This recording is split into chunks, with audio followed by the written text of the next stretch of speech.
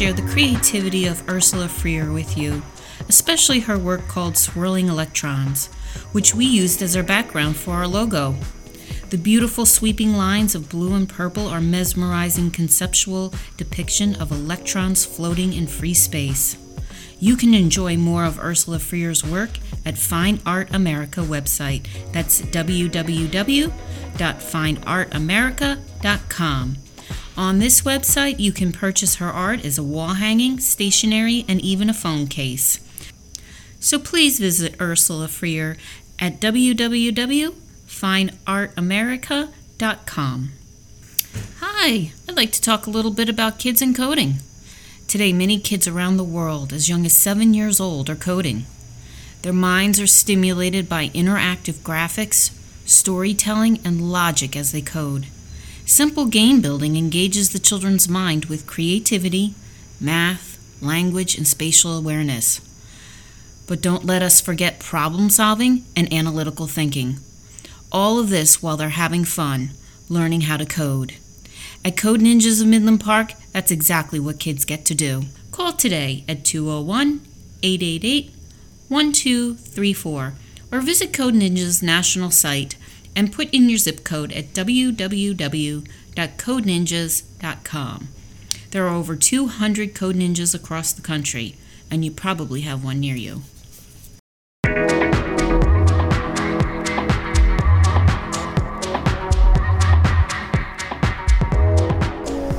Okay, guys, welcome. This is Totally Code.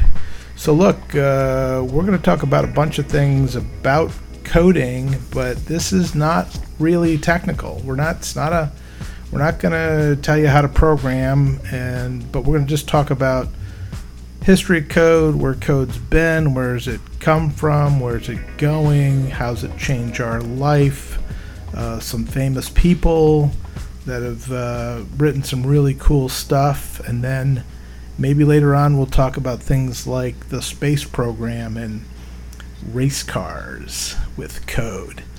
So that's where we're at. I'm here with my lovely wife, Charlotte. Hello. Hello. So you want to do the intro? Go for it. No, that was good.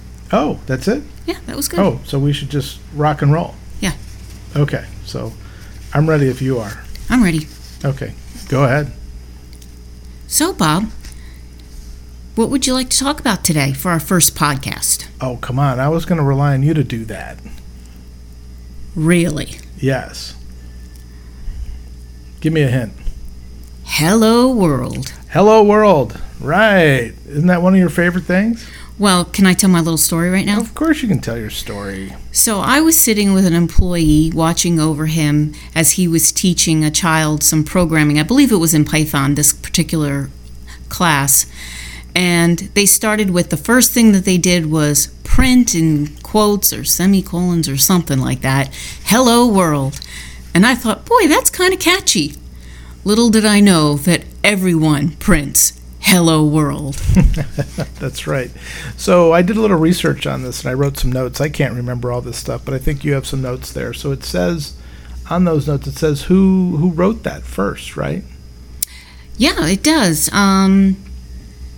Back in 1974 at Bell Labs. Right. Does it give a name? Brian Kenihan. There you go, everybody. Brian Kenihan, Bell Labs. A Canadian computer scientist. There you go. See, isn't this fun? I guess so. Okay. A little nerve-wracking. Well, let's just talk about Hello World for a second. I mean, you know what? If you're inside computer science, I mean, you see this all the time. But if you're outside, you probably haven't even heard of it. But this is kind of the go-to first thing you write. So when you start a new language and you want to test the language, just make sure you kind of get your bearings. You're gonna find the output command, and you're gonna find the text and write "Hello World." So, what language was the first language this "Hello World" was written in? Oh, geez. Do you have some notes that I don't have over there? So I'm gonna guess. Well, I think it was programming in C. It was C. Yeah. I did a little research on C. Why is it called C? And then there was a language before C. What do you think that was called? Well, I found out B. B. Like, that lacks real creativity. Right, that's how we end up with C. I was going to ask you, like, what did C stand for? And obviously, all it stands for is the follow-up of B. Right, and then before B was not really A, but was assembly language. So, okay. It's kind of where it all starts. So, we can bore you to death talking about different kinds of languages. We might save that for another episode, so we'll warn you ahead of time. Do you remember who wrote in the language of B? You know what? I did this research. I just don't remember who. Dennis Ritchie. Okay, so he's very famous. So he wrote, not only did he write B, he wrote C. Oh. Right, and okay. There's some famous, computer science books that, he wrote. So he wrote basically the go-to guide on C. So, and then you ended up with C++, right? That one I've heard of. So we've gotten really creative here, right? Okay, well, let's go back a little bit. You want to go back? Yeah, just let's talk a little bit about what is code. Okay. I mean, we've talked about languages, right? But what's code? Well, I'm not really sure where we're going with this because I know I did prepare some stuff that you're kind of prompting me with. But what is code? So you want to prompt me? Well, code is what controls a computer. Okay, you got it. So basically, maybe you would talk about a little bit about what a computer is, what a function is, talk about a processor, a hard drive, network, screen, memory. I mean, all this I'm reading because I don't know any of this, so enlighten me. All right, guys. So look. Start with what is a computer? Right. So what's a computer? So computer's a machine, right? So, but the important thing about a computer is it's called a general processing machine because it can do almost anything. Now, it can't do things like robotic stuff. I mean, it can control robotics, but you can make that general processor do any number of things. So, like for example, it's not it can be a calculator, but a calculator can only do one thing. So a calculator's got a chip, right? And it's programmed to do one thing. Add numbers, divide, do some advanced mathematics. But that's it. That's all it can do. If you did have one of these Can you give me an example of a processor? Is that the Intel processor on my computer? Right. So today they have more than just the Intel, but the Intel's the go-to processor, right? So, you do have AMD chips, but, we're kind of dancing around here. I mean, to answer your question, what's a computer? So it's a processor. So the processor takes instructions and performs manipulation on data. So that's really what it does. But it can't do it all by itself. The processor is just one thing. Is that where the hard drive comes in? Well, that's where memory is, right? So hard drive is a type of memory. Okay. Right? Hard drive is permanent memory, right? Permanent to an extent. We call it persistent, right? So it's not going to go away. On board the computer, you have random access memory, which is temporary, right? So the computer needs to have data somewhere, and where it's going to always get its data is from the RAM, the random access memory. So the processor works very closely with the random access memory, and there are things called buses that run back and forth and get the memory for the processor. Okay, and how does the network play into all this? Is there more than one computer with a network, or is it one network, one computer, one network? How does that all work? Right. So, networking is key. So communication is probably more important than processing. So in society, communication is key, right? So we got cell phones and stuff. So network is how do computers talk to each other, right? So, they're connected to each other. Now you have, we all are used to the internet. We can all link our machines together with fancy software. But the network is the way that a computer gets out onto hardware and then can communicate with another computer. So when you talk about communication, we're talking about languages. Languages, I know a couple different languages, C, C++, Unix, a couple different languages. Maybe Unix is an operating system, maybe it's not a language. But what does that have to do with code? Code, okay. Is code the instruction that's written in a certain language? Right. So let's talk about the core code. So we talked about a processor, right?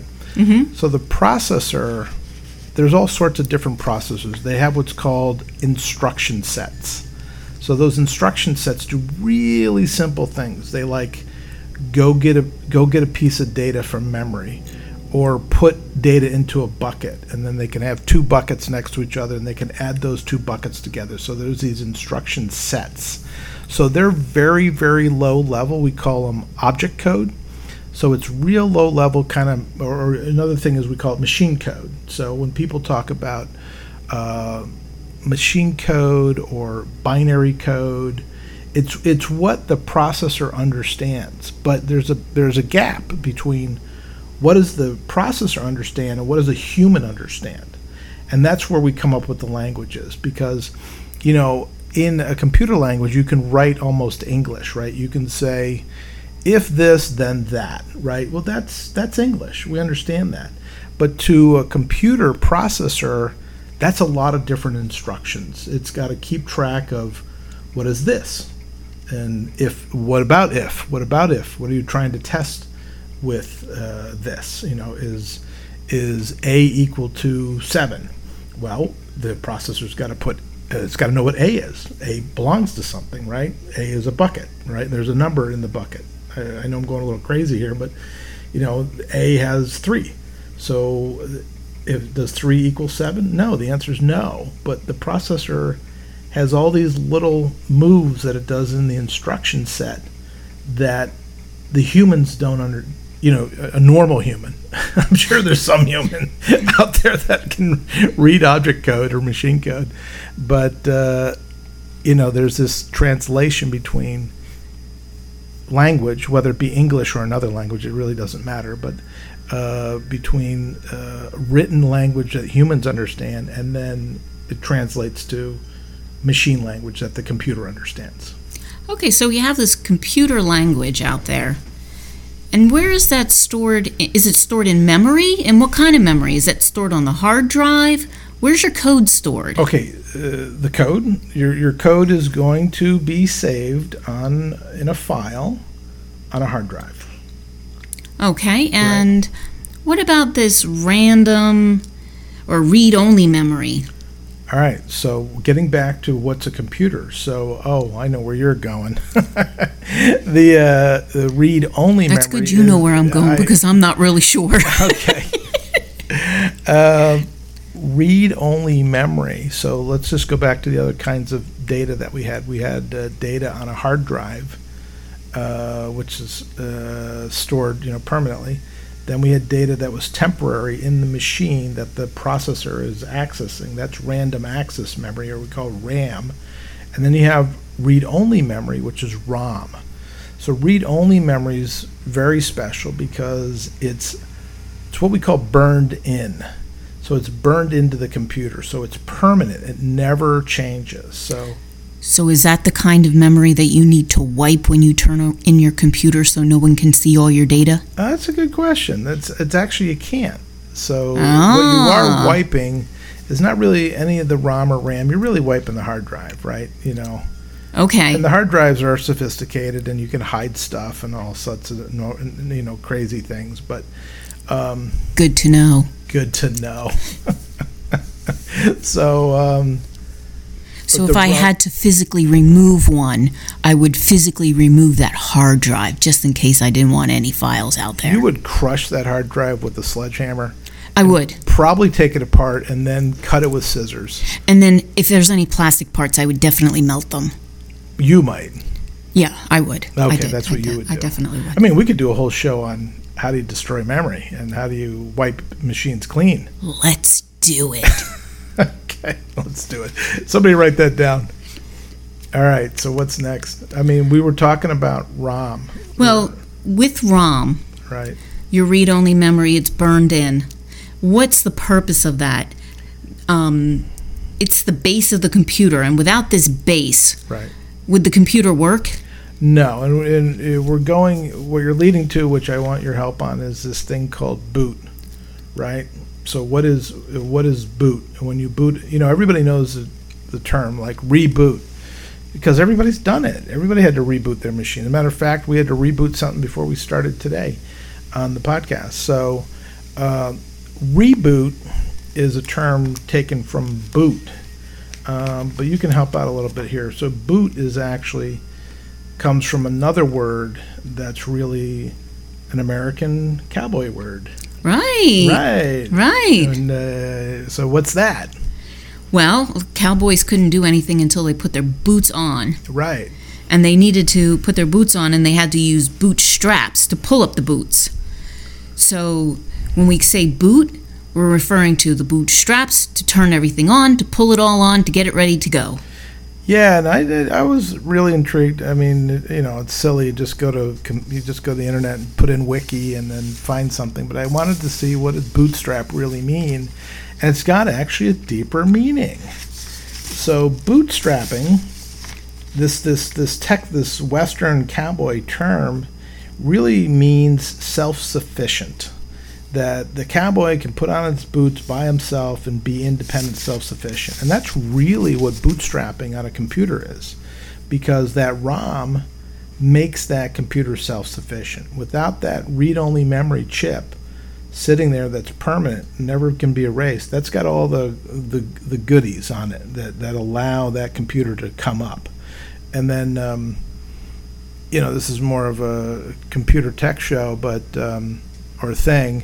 I mean, if you do, what do we call that thing? That system BIOS. So the system BIOS is how people can change the configuration of a machine. Well, that interrupts the Whoa. boot. Okay, sorry. Whoa. You got to stop. Whoa. Let's go back to the basics. All right, go back. Where we got to go. So anyway, I think I had bootstrapping, cowboys, and booting a little mixed up.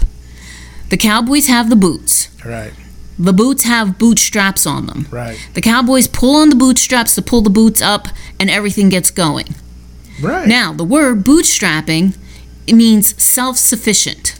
So relating that to the computer is self-sufficient. You press the button, you pull the bootstrap up, and it starts. Right. You Mama, you got it. Okay, I got it. All right. So we're done with that topic. Yep, next. Next. Hey, let's move on. So what does code look like? Well, it depends what you're talking about. Like, I know a little bit about Scratch, which is blocks, and then I've seen words all strung together, and the syntax has to be correct. Right. So why is there I guess it's all different languages have all different uses of how they produce their code. Right. Is that true? Can you tell me a little bit about that? Well, yeah, there's lots of different... Have I gotten too deep? No, that's fine. There's lots of different languages. I'm just thinking here which direction to go.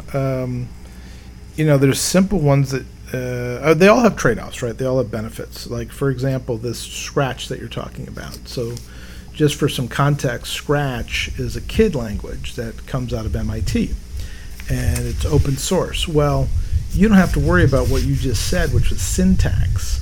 So syntax is like getting the words right, like in English, like spelling, like it's got to be the words got to be spelled right. Capitalization matters. Okay. Sure. Punctuation matters. That's syntax, right? And in Scratch, all you have to do is make sure those little blocks fit together, like they snap together like a Lego. Yeah. For anybody who hasn't seen Scratch, Scratch is a graphical kind of drag and drop language where you can't make any syntax mistakes. I mean, you can make programming mistakes, but you can't make any syntax mistakes. So it's really great for kids. I mean, they don't have to be, they can do this without even knowing how to type. Cool. Right. Yeah, it's very easy. I love it. Right. But you were asking, what is code? What is code? Okay. But can we go back a second? What? I'm a little confused with what's the operating system and what the processor is. Oh, good question. Good question.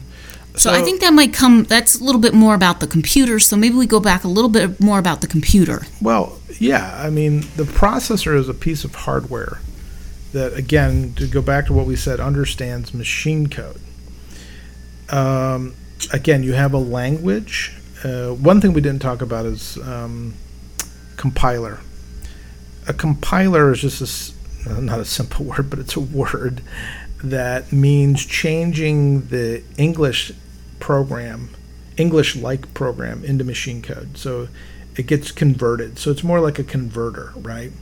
So you need to have the code converted, and then so that's the first thing you do. You write the code, then it gets converted, and then eventually that processor is going to be able to understand it.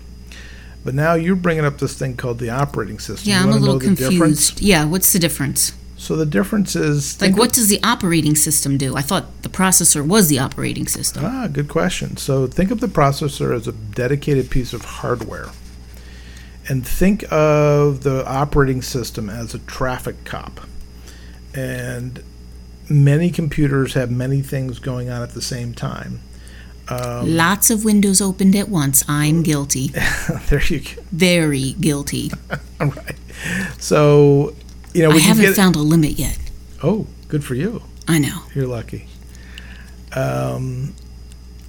We have all these fancy computers now. I mean, the computing power we have today is amazing, and you've got these multi-processors that multiple cores that are all running at the same time. But let's just say, and those are sophisticated operating systems that, which you have on your desktop. But to make it straightforward, if you had what we call a single-threaded operating system, which means only one thing can happen at a time, you have to have like a traffic cop or an adult in the room that decides which piece of code is going to be running, right? And then so everybody wants to run, right? But guess what? We can't all run at the same time. That's right. And that's what the operating system does. Operating system. That's even if they allow running. Right, if you're allowed to run. Oh. In the building, of course. Oh, no running in the building. So let's say something's running and it's a browser, right? And then all of a sudden somebody else wants to run. Maybe there's a piece of code that's listening to the network that wants to run on that processor. Well, the operating system is the traffic cop that says, okay, hold your horses, Mr. Browser. You're going to wait for a second. And we're going to swap everything out, and then we're going to swap in the network guy, girl, whatever, and they're going to run. And so the operating system does this swapping in and out of code, right? And then it gives everybody takes turns, and we can do a whole nother show on operating systems. If you want to do that. I think that's a good idea. What's the most popular operating system? Well, you know what it is. I do know. Humor me. Well, why? Okay. Why? So Windows. Windows is the most popular operating system out there. Sure, of course. Right. How did it become so big, so popular? Or is that a whole podcast in itself also? Yeah, I mean, the history of computing is pretty interesting, but that's the Bill Gates story, right? So how did Microsoft take over the world? And then you have people that study that in grad school for their MBA as a case study. How did Microsoft do this? But I don't know the answer. So another podcast. Well, come back to us with the answer on another day. Yeah, why? Do you have something there that I'm supposed to know? Nope, I made it up. What's another popular operating system? Well, you got Apple, right? Yes, Apple. Well, you seem pretty excited about Apple. I like Apple. Okay, lots of people do, and they pay a big premium liking Apple. That's true. And Apple really changed the world. So what else? The other operating system is there's another really popular operating system. Now that we talk about Apple brought us the iPod, right? Right. And then they brought us the first, basically, iPhone, and that was the first smartphone. But on. And most recently, Apple has brought me my new Apple Watch. Oh, you want to do a whole show on the Apple Watch? Not really. I'd like to listen to a whole show on the Apple Watch. Okay, yeah. We'll get somebody. I love my Apple Watch. Yeah, we'll get somebody else to do the Apple Watch show. We'll have to listen to that one. But going where I'm going is Android, right? So Android is a huge operating system, meaning market share. Because I don't know the exact numbers, but let's say Apple owns 20% of the mobile phone market share. Well, basically Android owns the other 80% minus a couple other products, but Android, the difference between the Apple and the Android. No, I don't. The only difference I know is the Apple operating system can be on a computer, but Android is only on phones. Right. So Apple has this, holistic or approach where everything looks the same, right? So it looks like, that's what makes it so easy. Yeah, I mean they're technically different operating systems, but they're all called the same thing, iOS. But the big difference with Android is Android runs on a ton of devices, hundreds of different devices, where Apple only runs on their own family. Does Android also run on computers? Maybe there's simulators, I'm sure, but okay. but not that I know. I mean, really, what this is all Google Android. So Google's computer operating system is Chrome. Right. Okay, gotcha. Right. Gotcha. That's how it's connected. Right. All right. Right. So that was a lot of info. Right. Yeah. It was. So, what are you thinking now? Have we exhausted our? Well, we talked about the computer. We talked a little bit about code. We talked a little bit about languages. We talked a little bit about the processors, the operating system. What about external devices? Oh, you know what the name is for an external device? An external device? There you go. Peripheral. I can't even say it. Peripheral. I don't even think I could spell it either. That would be a good spelling bee word. Peripheral. Yeah, it would be. Right. Yeah, a peripheral sure. is anything. It's a printer, a network. Hey Siri, how do you spell peripheral? Yeah, that's your go-to, right? Yeah. Your answer. So, good question. Peripherals are what are external devices? Printers, and there's tons of things. We were going to talk about coding. We keep getting kind of distracted on these hardware things, but I guess it's all important. It's all related. Yeah, for our first podcast, sure. Well, you got to get down the basics. Well, plus there's code on all this stuff. I mean, some of the point of this dialogue here about totally code is it's totally everywhere. I mean, it's the peripheral. That printer has got a ton of code on it. Your USB. So a USB, everything connects with the USB. So the USB connector in your machine has a good amount of code on it. And if I bring it up because it's universal. It's the universal serial bus, right? So I didn't know that. Yeah, the USB. All these acronyms actually have words with them. I did know that. I just didn't know what they were. Right, and so that's the tricky thing with anywhere you are, these acronyms. Sure. Right? But USB is. I love when people just talk in acronyms, and you're like writing them all down. Like, oh, I now know shorthand, when really I don't know nothing. Exactly. Well, you sound like you know a lot. So, but the universal serial bus. I mean, I bring it up because it's used for everything. We're using it today for our microphones, and.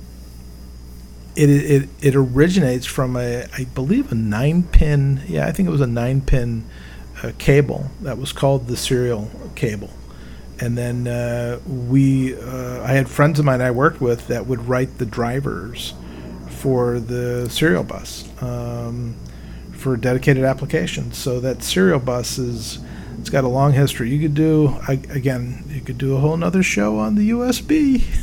That'd be good. Yeah. Because who doesn't know about a USB? Right. So it's called the Universal Serial bus. Right. Gotcha. Okay. Right. So that's a lot of stuff. I don't know. Not bad for our first go at it. No, not at all. Did you have other questions or kind of had anything you wanted to kind of wrap up with? No, I think we had a great podcast for our first day out. For our Hello World. Yeah, this is our Hello World episode. So I think with that, what would you say? I'd like to thank our audience for listening today to Totally Code. Totally Code. And I'm going to say, goodbye, world. Goodbye.